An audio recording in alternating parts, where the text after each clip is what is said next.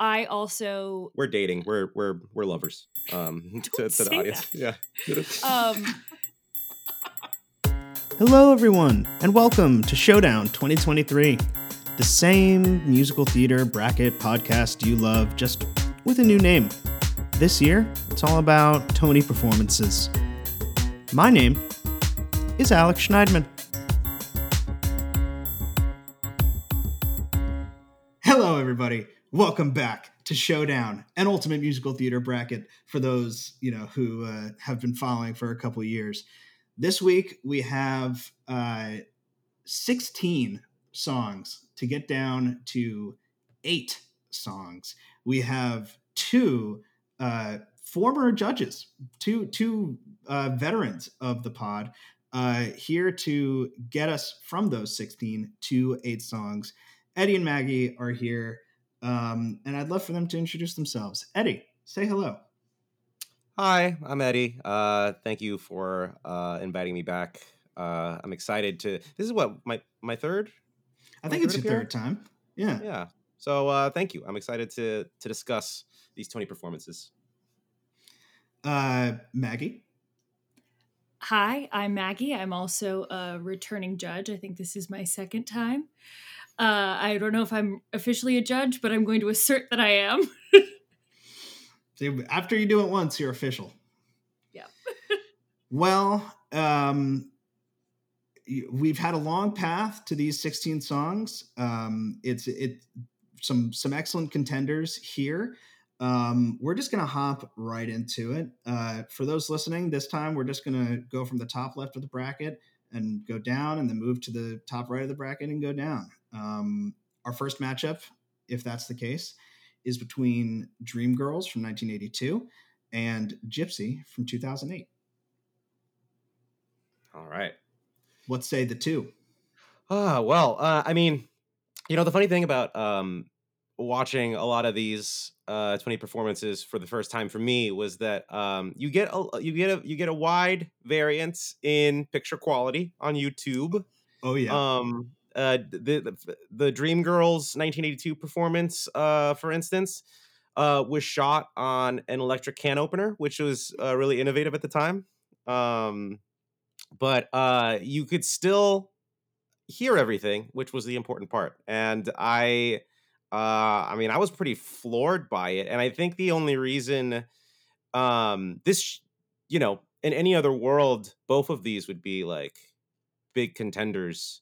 I mean, because Patti LuPone's Mama Rose performance makes a whole lot of sense. And I guess was just like clearly inevitable. But yeah, I think I have my preference set up, and I think Dreamgirls is the kind of the juggernaut here. But I don't know. What do you think, Maggie? I hate to start from a place of agreement in a debate-focused podcast, but I feel similarly. Again, two pretty iconic performances from two pretty iconic performers. Career-defining performances, arguably, definitely for Jennifer Holliday. I think that there is these are both just wonderful exercises in marveling at breath support and sheer lung Yes. capacity. So I just want to shout out the sort of technical prowess that both women are bringing to the table. It's interesting that these are both really effective Tony performances, because a Tony performance has to serve a sort of marketing purpose. And with both of these performances, you're kind of giving away the big show, the highest moment of the performance, which is interesting thinking about more recent Tony performances that are much more sort of a medley of multiple songs, where they're trying to give you a little bit of a sense of the range of flavors within the show, as opposed to giving you the steak. And I just think that at the end of the day, Jennifer Holliday's And I'm Telling You is one of the great performances in musical theater, just that song alone. And I think that it's very rare that Patti is going to be losing significantly, but But I think that this is, if there's ever a case in which that would make sense, it would be this one. Yeah. Both women here, they have a lot in common. They both have lungs. Maybe they each have a third lung, and there's Very nothing expressive faces. there's nothing more captivating than a woman in denial. And that is also what brings these two together magically. Well, I won't comment. So we're gonna go to votes here. Baby. Yeah, we're gonna go to votes here. Let's just do it. I was gonna say some stuff, but let's just go to votes. Eddie, you have 5 votes. I got 5 votes. Okay. I think what would be fair would be 3 to Dreamgirls and 2 to Gypsy. That makes sense to me. Maggie?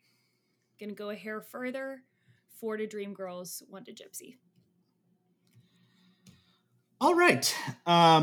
So this is our least close matchup that we'll be talking about. If you guys had given all 5 of your votes both to Gypsy, we actually would have been tied.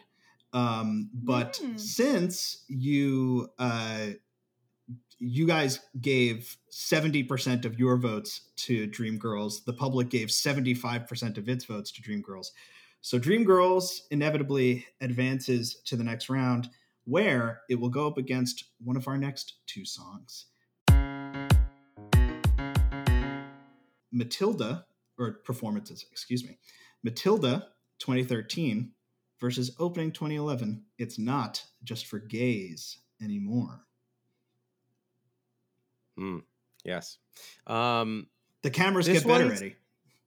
Was that? The cameras do get better. Yeah. It is remarkable. We're in the 2010s. It's digital, baby. Yeah, I have seen the 2011 opening before. That's one of the few that I have prior experience with. And I completely forgot about how poor Brooke Shields goes through what she goes through. And like in fairness to Brooke Shields, I think Stephen Colbert and I forget who the third celebrity was. It's Bobby Cannavale. They also were kind of offbeat. It was just, I think for me, as much as I think that song is hilarious, and like the meat of the song is fantastic, and Neil Patrick Harris is a charming man.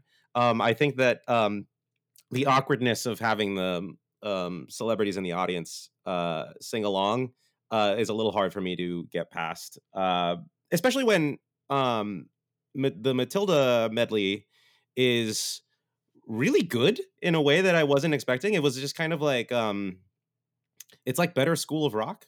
No offense to School of Rock, but I also who is this composer lyricist? He's like a weird Tim comedian Minchin. guy, right? Yep.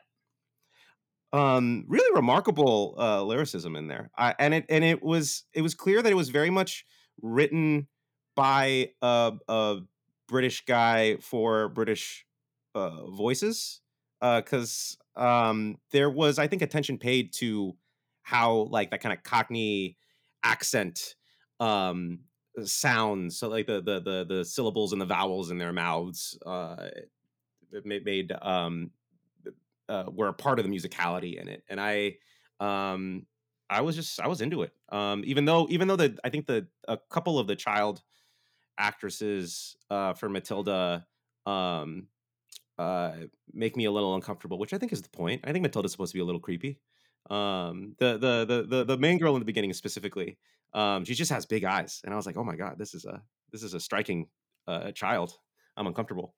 I think that inherently this matchup gets to the difficulty of this entire project, which is that we're always basically voting based on what we see the terms of the debate as. The opening numbers, I mean, you could have an entire bracket of those, probably just 16, but the art of the Tony opening number presented by a host, especially when you have a host who can do the musical theater thing, which a lot of Tony hosts can't, versus a pretty virtuosic medley of greatest hits from a show that is arguably better than it has any right to be. I think that Not Just for Gays Anymore is, in my opinion, the strongest of all of the opening numbers, of all of the opening Tony numbers, and I think is the strongest opening Tony number on this bracket. Oh, wow. But I also have significant qualms about it. Again, the pairing of Brooke Shields, Stephen Colbert, and Bobby Cannavale, these three are not created equal, right? It just is. I think it shows the sort of weirdness and the very particular level of fame that comes with being a famous person at the Tonys. This is not the Oscars, right? But I definitely land on the Matilda side because the show is so sort of weirdly gripping and specific, and I think that show in all of its productions has had a really remarkable ability to harness the awards show environment. Their Olivier Awards performance is also amazing, and whoever is designing that and building the strategy for which songs we're going to do when, my hat's off to them. I think that they did the medley thing very well. I find the sort of strangeness of the children and the weird outfits and the weird hair and the weird faces kind of gripping. That's a real edge. Well, and real edge. And in a way that is really honoring of the source material, arguably more than the movie from the 90s. All right, we're going to go to votes here. Eddie. I am probably going to go, split it 3-2 again, 3 to Matilda, 2 to the 2011 opening. Maggie? I'm going to go with the same split. I feel complicated about, basically not standing up for what I do think is the strongest opening number, but I think that Matilda just has a resonance in a viewer's experience in a way that's just different. All right. So, you guys voted exactly in line with the public. The public was split precisely 60-40. You guys were split precisely 6-4. And therefore, Matilda will advance to the next round where it will take on Dreamgirls. Now, moving on to a matchup that has roiled my mind all week. This is I think these two songs, opening 2013 Bigger and Fun Home Ring of Keys, are my favorite two songs on the bracket. And my favorite two performances on the bracket. The votes are incredibly close. That is what I will tell you. Oh, really? Okay. Incredibly close. Okay. So let's hear what you guys have to say. Maggie, you've already said that 2011 was your favorite opening, so I have a sense where you're going here. What do you think? 2011 is my favorite opening. I think also my sense of humor is specifically targeted by the 2011 performance, but I do think that Bigger is just a virtuosic sort of technical feat. How can you not like it? I mean, just from an integration of the how am I trying to say this? The goals of the writers, the performers, and the people filming the live show are so perfectly aligned that I think that it really captures a lot of what is great about the form of having the Tonys broadcast on television.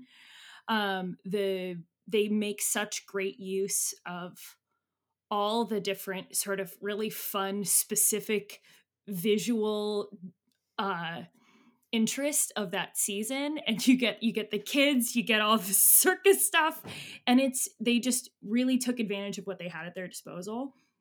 However, I think Fun Home is a feat in a different way. It really doubles down on the strategy of selecting one particular song from one particular show and sort of condensing a whole scene into one performance that is a little bit of like a snapshot of what that show is doing. And I find the way that it's executed technically on stage, in addition to the fact that it's just an absolutely beautiful song and really gripping and different from what we usually see on stage. I think that the way that they built that performance and the way that they shot it and used the camera really effectively, her turning around at that really thrilling moment is just really remarkable, and is a performance that has stuck with me since I saw it. Yeah, I'm actually really surprised that it's this close. Just because I assumed that Bigger was the favorite to just win it all. But I'm also not surprised because I mean they accomplish really different things, right? One is obviously a lot of spectacle and like you get to see Jesse Eisenberg give a standing O for the magic of theater. And the other is just this really it's a very like idiosyncratic little number, which I think is really appropriate for the source material. And what really gets me is just that little device of her not having the words to describe what she's feeling or thinking, and she gets as far as like she looks, I feel, but she's like a little girl growing up in the 70s and she's discovering that she's gay. And like, so obviously she has no conception for what it is that she's feeling. She knows that it's kind of wrong. I just think that that's really moving. And it's really hard to put that up against, put that apple up against this orange that is just undeniably you see the joy in the people's faces in the audience for that. And again, Neil Patrick Harris, I don't know about you guys, I think he's a charming guy. I think he's a really charming dude. And I'm happy he's with us now that I know that that's a little closer. I'm letting I'm letting the public opinion make me feel better about myself in kind of giving Fun Home the edge here a bit. What's so brilliant about the direction and so brilliant about her performance is that there's not even a hint of sadness or darkness in the performance. The actual context is kind of shatteringly heartbreaking, but it is such a fun and like warm and optimistic experience that she's having. She's feeling good feelings, even as she's struggling to find the words. And I think that, of course, it's been said so many times, like queer stories are not just sad stories and they're not just death stories. And I think that having a story that's based on something that actually happened in real life, to have it be this a moment of discovery and excitement and interest, even when she's not, even when she's, we as viewers understand that she's got a world of hurt and difficulty ahead of her, that there is still so much joy and so much beauty in that moment, I think is really, it's just really theatrical and really moving. We're going to vote. Okay. I won't say anything else. Eddie. 3 to Fun Home, 2 to Bigger. 4 to Fun Home, 1 to Bigger. All right. So I said that this matchup was incredibly close. It is not our closest matchup we'll be talking about. I know. Fun Home won this public vote, 51 to 49%. Wow. There's an even closer one? We'll get there.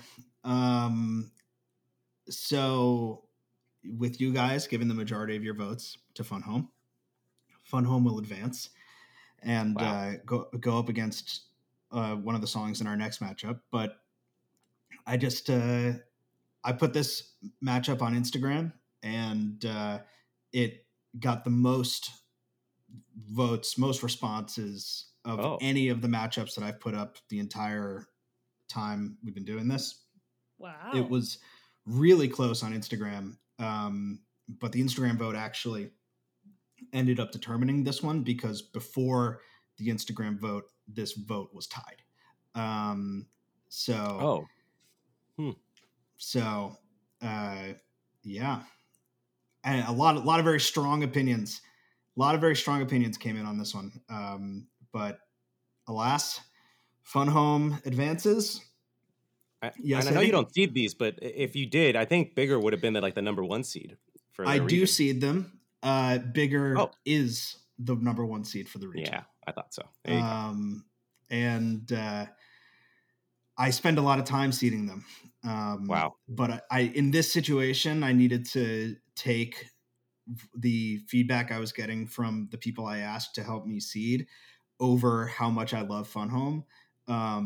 So I ended up putting Fun Home lower than I think I would have put it personally. Mm-hmm. So here we are. Oh, our next matchup is between Next to Normal from 2009 and In the Heights from 2008.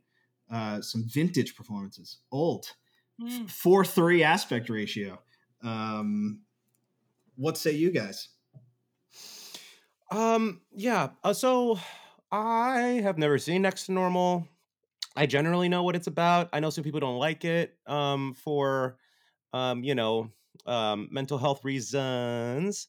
I think it started to perform at a very high disadvantage for me early on, just because I did not like the genre it was in. I think rock musical theater is extremely hard to you know move me. And this brand in particular felt very like musical theater rock to me. And you know, because sometimes I feel this way about like Jonathan Larson, but even he has that sort of like there's a uniqueness to his like lyricism, and his stories are so weird and like from the heart that you don't mind as much. There's just something off about how simple the rock lyricism is versus how big and complicated the feelings I think he's trying to get across are.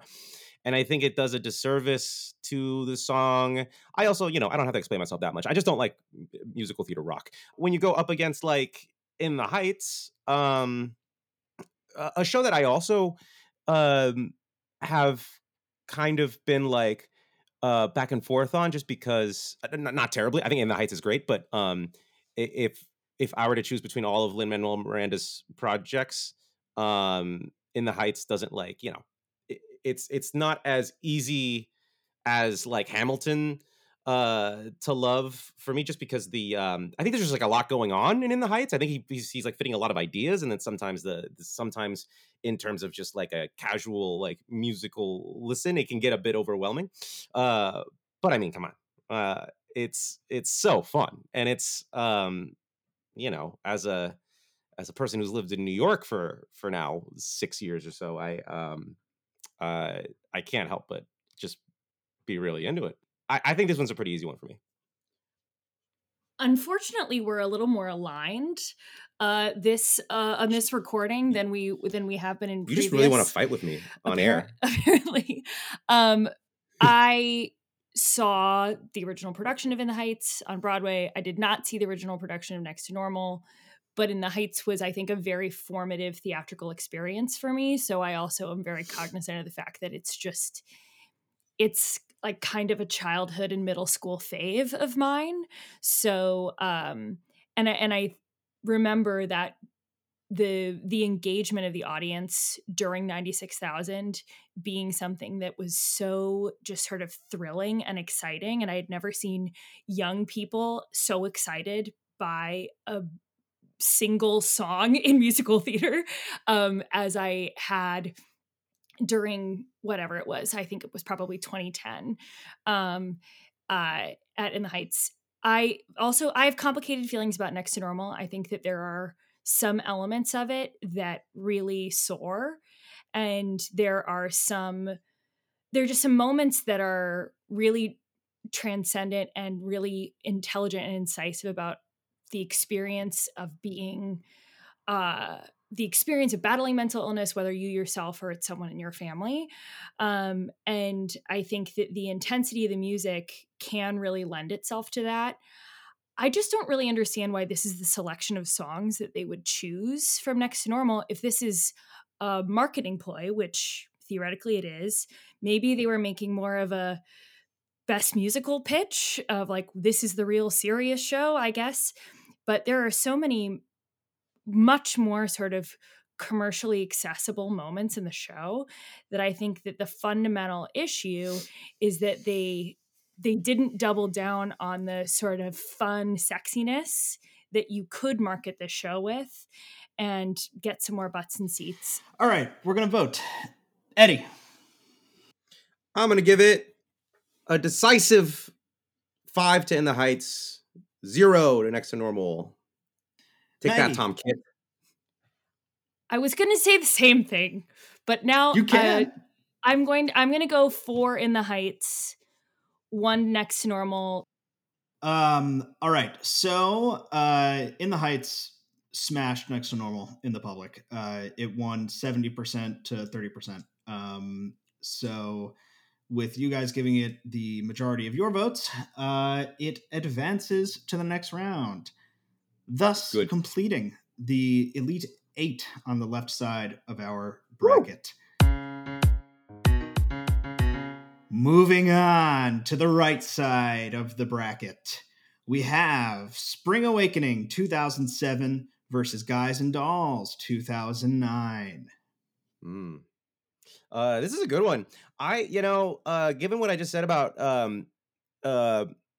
musical theater rock, I think I always assumed that I didn't like Spring Awakening just because that was the song that a lot of when I was doing musical theater in high school, this was a favorite to blast on the radio, and I didn't really get it back then. And I thought that this show was worse in my mind but when they showed it, first of all those actors super good and compelling on stage. And I actually thought that the kind of the emo ethos of the music worked really well. I think because pop punk is such an easy layup for musical theater. Just it's so emotional and it's so it resonates with people of our generation. I was really moved by it. I did think it was unfortunate that they had to censor themselves. If we're talking about like the Tony performance itself, I think it's a detriment to it as a Tony performance that they couldn't perform the songs normally. That in comparison to the Guys and Dolls performance, which like as a Tony performance, talk about a narrative. They have the microphone break up at first, and you can hear the stagehand going like, "Oh, I'm gonna go. Okay, good." And then you're passing it off to like, what is that actor's name again? It's Tituss Burgess. Tituss Burgess. Fantastic. Jesus Christ. I think that the circumstances of the Guys and Dolls performance makes it feel even more sort of like the underdog and the little engine that could. And I think that it's just a remarkable performance of a song that's easy to make really schlocky. And we've all seen bad versions of this song in, countless dinner theaters around this great nation. And the the fact that this performance is so wonderful and so engaging, in addition to the sort of on the ground circumstances of the mic's not really working, makes me just want to root for it even more. I think that the Spring Awakening performance, they were in a really, really difficult position. Just thinking about the context of, like, Bush is still president when when Spring Awakening is on Broadway, right? Like, this is a very different cultural moment. And they were really trying to thread a needle of having it be sexy and exciting uh in that sort of marketing way. And I think that they took advantage of their greatest assets, which is this whole cast of really talented, capable young performers who then all, like, every single person in that cast has gone on to have a really, really cool, interesting career. Really attractive, all of them. They're very attractive people. And they knew that that's what they were selling, right? Oh, yeah. They knew we've got these, like, hot, talented belters, and they were really trying to build a performance to showcase that. But the limitations of a Tony performance and the necessary G-ratedness, I think it limits what Spring Awakening could even do as a Tony performance. Yeah. We're going to vote. Eddie. All right. I have to give. I feel like I gotta give at least 1 point. No, I'm gonna give 2 points to Spring Awakening. One, because I like the song, and two, because of that one guy who had one of his socks was all the way up to his knees, and the other one was down to his ankle. That's fucked up. So I had to give it to that. And then 3 to Guys and Dolls. Maggie? I'm going to sit down and not rock the boat too much by also assigning 2 to Spring Awakening and 3 to Guys and Dolls. All right. So this is the first time you disagreed with the public.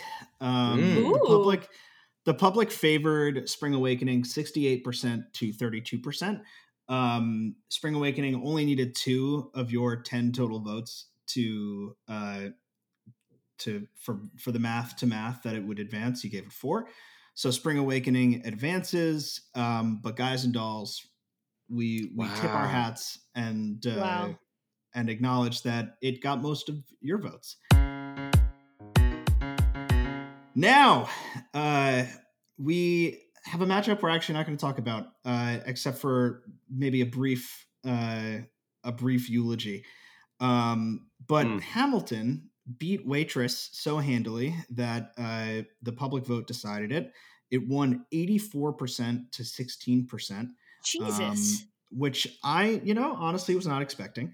But if you guys have any passing thoughts on Waitress in particular, we'll talk about Hamilton next week. Let's hear them. I think Waitress, this is a very smart Tony performance in terms of the way it was conceived and executed. Mm-hmm. They understand this is an adaptation of a not super well-known movie, and they understand that having a celebrity composer is a great strategy, just marketing wise. And then it is a really beautiful song that is a really, really sort of moving moment in the show, performed by 2 very different performers in 2 very different contexts. And so I think that it took advantage of the celebrity element well, while not degrading the core of the show. I remember seeing these Tonys, and I remember this was before I famously love Waitress. This is canon in the Showdown Ultimate Musical Theater Bracket story. And I it was a very unfair thing, because I think the Obamas should have said something for all of the best musical nominees, and I think otherwise it obviously would have been a much tighter race between Hamilton and waitress, obviously. Yet And I another guess, instance of the Obamas putting their thumb on the scale. and you could quote me on this. I think your listenership is just a bunch of neoliberals who hate working class women. So I'm a little disappointed in this one, but Sarah Bareilles will live on. She is gone, but she used to be ours. Yes. And Eddie, the diagnosis of my listener base being neoliberals who don't care about working class women is probably more accurate than you may have implied for it to be, and I'm trying to actively change that. So It does track. it does. Sorry, listeners. Moving on, we've got 2 matchups left. Let's see what happens. The next one is between The Color Purple, 2016, a lot of 2016 we're talking about, and Rent, 1996. What say the two? Well, my first Broadway show was with Margaret here. We went and saw, I think it was like a Wednesday matinee. It was indeed. Of The Color Purple. In the middle of July 2016, I guess it would have been. Yeah, starring one Cynthia Erivo, co-starring one Heather Headley, and Danielle Brooks. And let me just tell you, it may have been a Sunday afternoon or a Wednesday afternoon, but it turned into a Sunday afternoon. This experience was why Broadway is great. So we're just going to be Color Purple stands here for a second.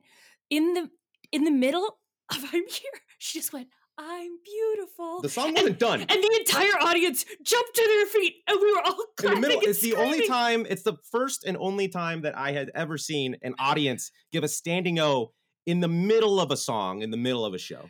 And it didn't feel weird. It felt fully justified. Which I think people have had similar experiences. Those who could recall seeing Dreamgirls on Broadway have had like a similar experience to this, but it's just there is just something that is ineffable about how it was maybe the best thing I'd ever seen on a stage, one of the best like works of art I'd ever seen. So I'm incredibly biased towards The Color Purple because The Color Purple is my religion. So this is like religious bias.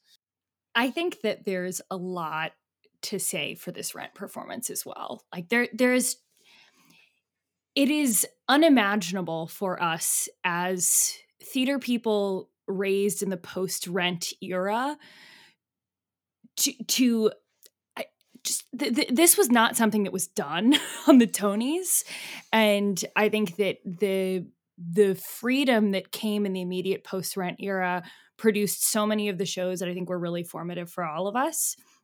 I'm thinking just in the late 90s, we had no shortage of amazing, really interesting, provocative works being produced at a commercial scale that wouldn't make sense today. Rent is, I think, fundamentally a very theatrical experience. There's a reason that the movie doesn't work, but the filmed 20th anniversary performance is successful. I think that they were making a strong bet that the earnestness of Seasons of Love would be really striking to viewers. And I'm sure that it really was. I think that for me, it's not as sort of radical or striking or so blunt and stark that I have to sit up and pay attention. But I also think that that's my 2023 viewer mind coming in. I think Anthony Rapp would have made a good SpongeBob. You're probably right. I think we should vote. We're going to vote. Okay. Eddie. 5 to Color Purple, baby. 3 Maggie. to Color Purple, 2 to Rent. Okay, so The Color Purple won this public vote. It won with you guys too. It won 64% of the public vote, and it'll go to the next round. Toodles to Rent. Now, if you recall earlier, I said that there was one matchup that was closer than 51% to 49%. It is our next matchup. remember, decimal points exist. I'm not trying to give anything away here, but it is closer than 51% to 49%. It is between Once on This Island from 2018 and Ragtime from 1998. Interesting. Both of these last two matchups have been exactly 20 years apart. Wow. I think that first of all, I want to acknowledge that the 2018 Once on This Island performance is so profoundly different from the original Broadway Productions Tony performance. And I think is a great example of how far the industry has come since the original, whatever, 1990 something performance with that design wise didn't look great on television, and the optics of it are just incredibly fraught and 90s ish. I think that the 2018 performance is really well done. I think that they really understood what they were trying to get across. They understood how to convey the sort of impact of the staging, and then having two really wonderful, exciting, effusive songs, I think really accomplished what they were setting out to do from a business perspective. And they did so really well and took advantage of a really, really strong leading lady, and gave her a really great platform to introduce herself to the world. Yeah. I love Haley Kilgore. She's great. I saw this show. I love the setup. The design of it is amazing. I'm actually really happy that they chose this song because I distinctly remember this song, and I forget their name, the actor's name. Alex Newell. Alex Newell.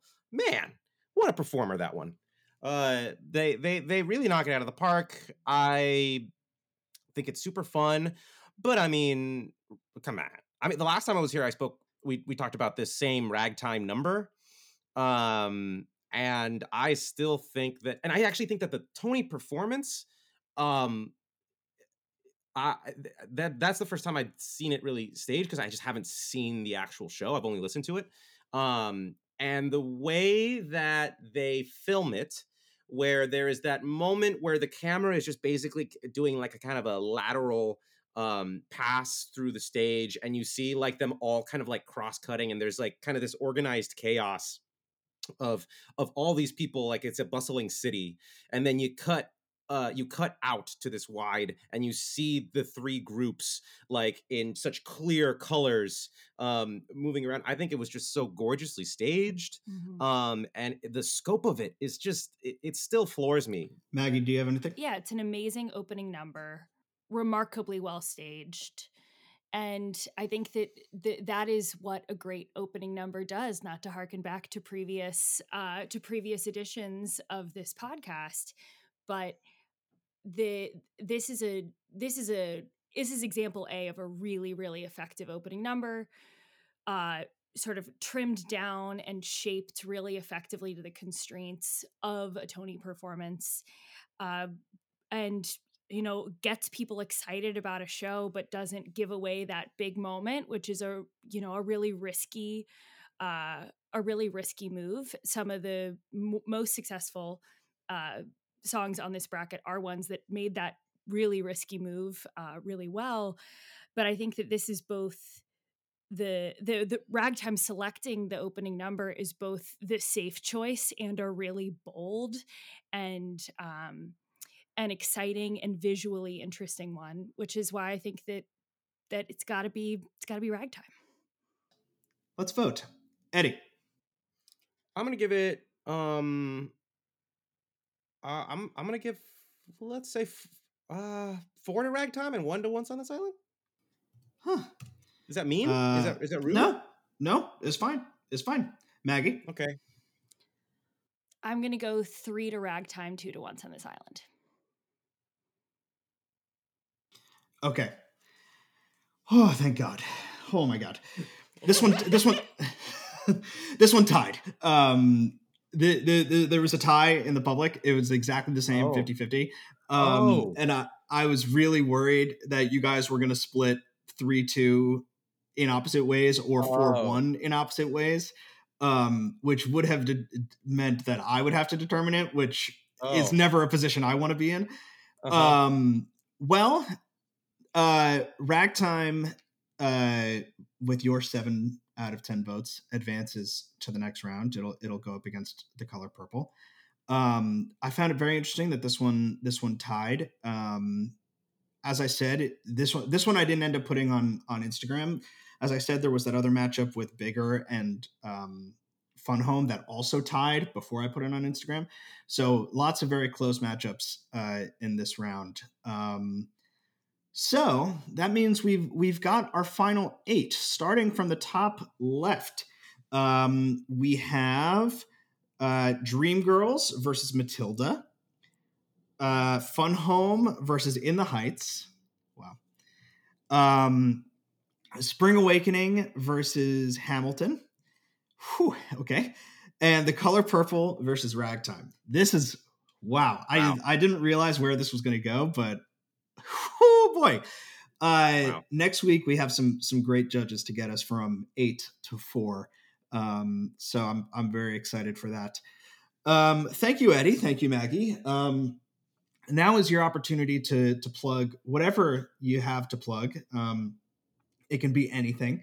Eddie, let's start with you. Okay. I'll preface this by saying that I always told myself that I would be dead before I ever started an Indiegogo. So please know that this is difficult for me, and I don't want you guys to take um take this for granted. Please consider contributing to my Indiegogo for Ivy. I am making a feature film. It is happening. We just are raising some money for some initial startup cash that we need for things like lawyers and LLCs and a casting director. Yeah, look out for Ivy happening someday soon. But other than that, I just want to say thank you for having us, and you're welcome for another barn burner of an ep. Maggie? I have a little bit of a less direct plug, but I am always looking for smart people who are asking hard questions about the business model of theater. And if anyone anyone who's smart who wants to educate me, please send them my way. My name is Maggie Monahan, and I'm also now available for strategic consulting projects in the arts and entertainment sector on a project basis. So, oh God, I want to do that. Anyway, thank you, Eddie. Thank you, Maggie. This has been great. To those listening, please go vote, and let's see when 8 becomes 4. Thank you, and so long.